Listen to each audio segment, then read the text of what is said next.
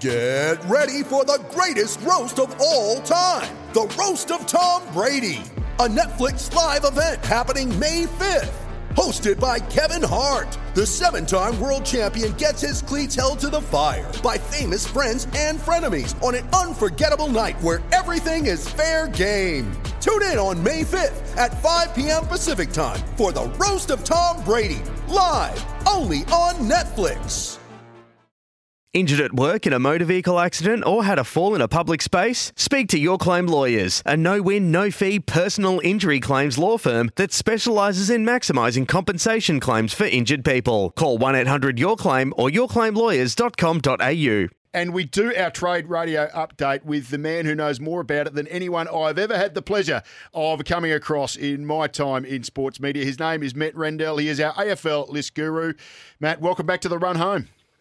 G'day, Ben and Roots. We've had some partners over the past week, Roots. Oh, I'm trading them day by day. Yeah. I reckon I'm stacking up on draft picks along the way, Matt. But the one that's staggered us today, Isaac Rankin, we knew it was going to be, all these draft picks swapped around. But the surprise news, after all that had been said in the lead up to this, a 3-year contract, not a 5-year deal.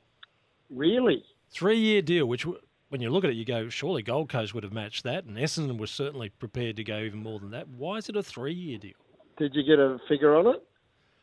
No, we don't actually have a figure on it, because that original thought of it being, 5 years. 800 over 5 years, 850 we thought, didn't we, over 5 years? Around that range, yeah, and heavily front-ended seems to have just not held up when Adelaide are announcing it's a 3-year deal. Well, that's strange that he would do that. He would have got...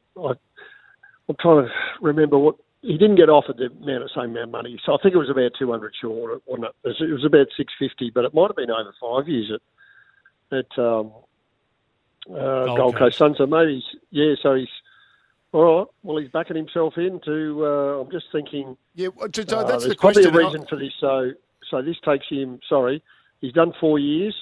3 years takes him to year 7, which takes him to restricted free agency. Yeah. But surely for an Isaac Rankin who has shown that all he wants to do is play for Adelaide, that's not going to be relevant unless you use that as a bargaining chip for the next big contract. Bargaining chip, yes, exactly. Interesting. Matt, is there any reason from the Adelaide Crows perspective that they would narrow the terms of the deal? Is there potentially more cash at some particular point? Your experience of managing these lists, is there any reason from a club's perspective why you would go from 5 back to 3? Well, it's safer for Adelaide, isn't it, Matt? Yeah, well, it's safer. So they're more protected, the Crows. 2, Rooch's information was that they're going to pay 2 years in 1. So next year, so they're going to pay his first 2 years, which means his third year, which means in his third year they're going to have a lot of money left over. Absolutely. To go after someone else. Yeah. So if they pay, say it's 850, so they pay 1.7 next year, which they'll be able to do. They'll have a heap of room in their cap. Means they're going to have an 850 available the following year. Yeah. They're only paying him 850. So I see that as possibly a reason, and it helps protect him. I'm just surprised. I don't know who his manager is. I'm surprised he didn't go after the 5-year, but maybe that's that free agency thing coming up makes, if he has 3 great years, I mean, his next contract will be a monster. With a new CBA as well, Matt. Yeah, and that too. Yeah, new CBA. So more money in the cap.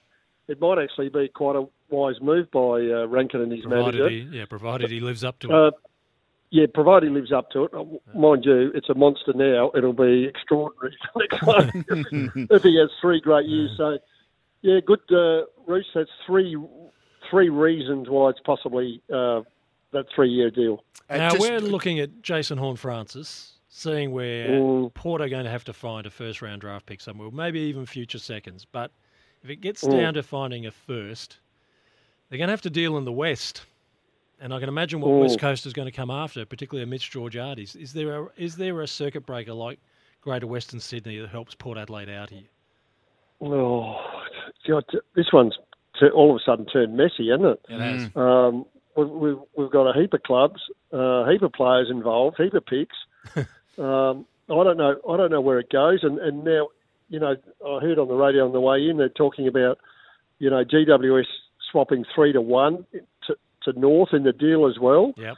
And North and getting 3 and getting some futures. I have to sit down and see what is on the table to have a good look at what's going on here. I'm sure they'll get a deal done. So Jace McCartney's got deals done with GWS. They want to get it done.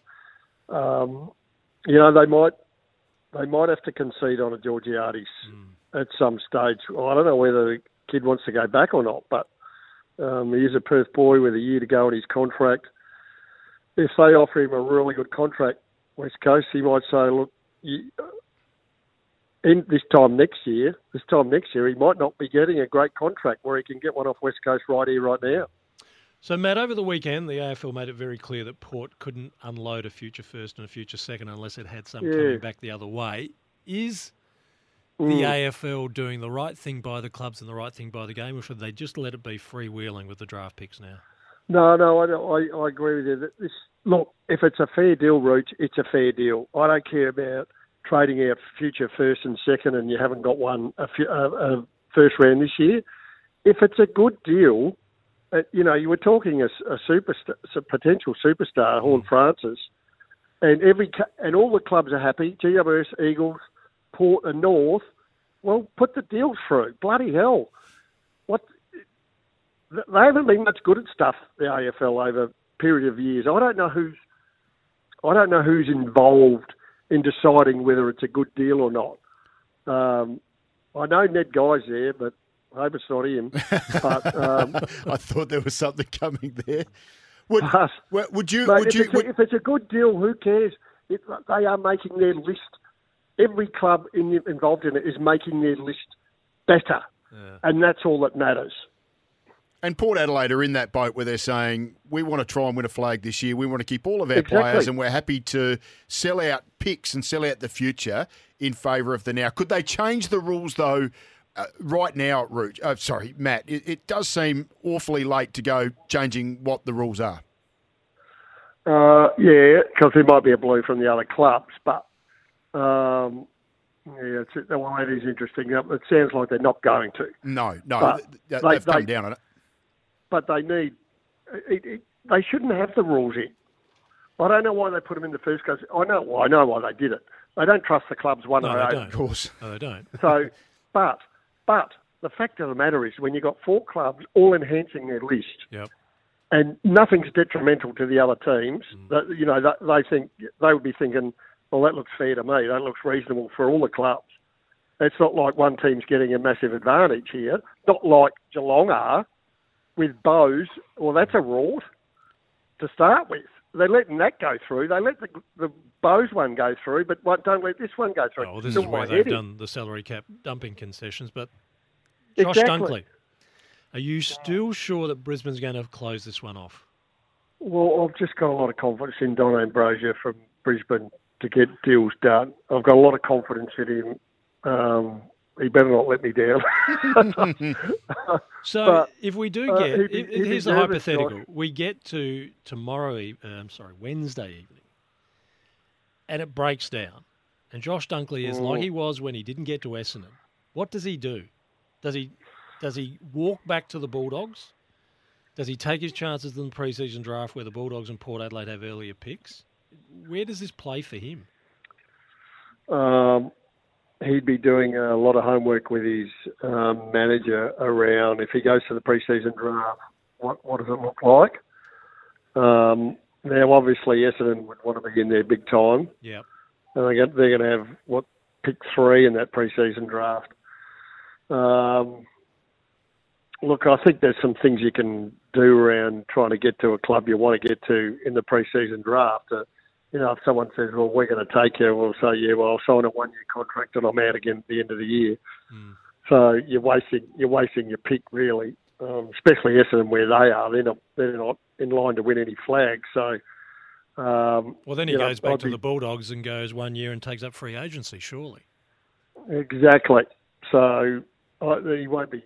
So it just depends how steadfast he is, I'm pretty sure he's not going back to the Bulldogs. Matt, I'd be really surprised. We're going to wrap this up very shortly. I've just got one very fast one for you. Yes or no? Do you think Matt Crouch will find a home other than the Adelaide Crows next year?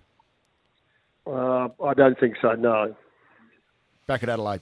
Matt, always a pleasure. The List Guru, you've always got your finger on the pulse, always got some great thoughts. Appreciate your time on the run home. It's a great point he made. Thanks, Ben. Thanks, Rich. Want to witness the world's biggest football game? Head to iCanWin.com.au, predict Australia's score with a crystal ball, and it could be you and a friend at the FIFA World Cup Qatar 2022 semi-finals, all thanks to McDonald's. Maccas, together and loving it. TNCs apply.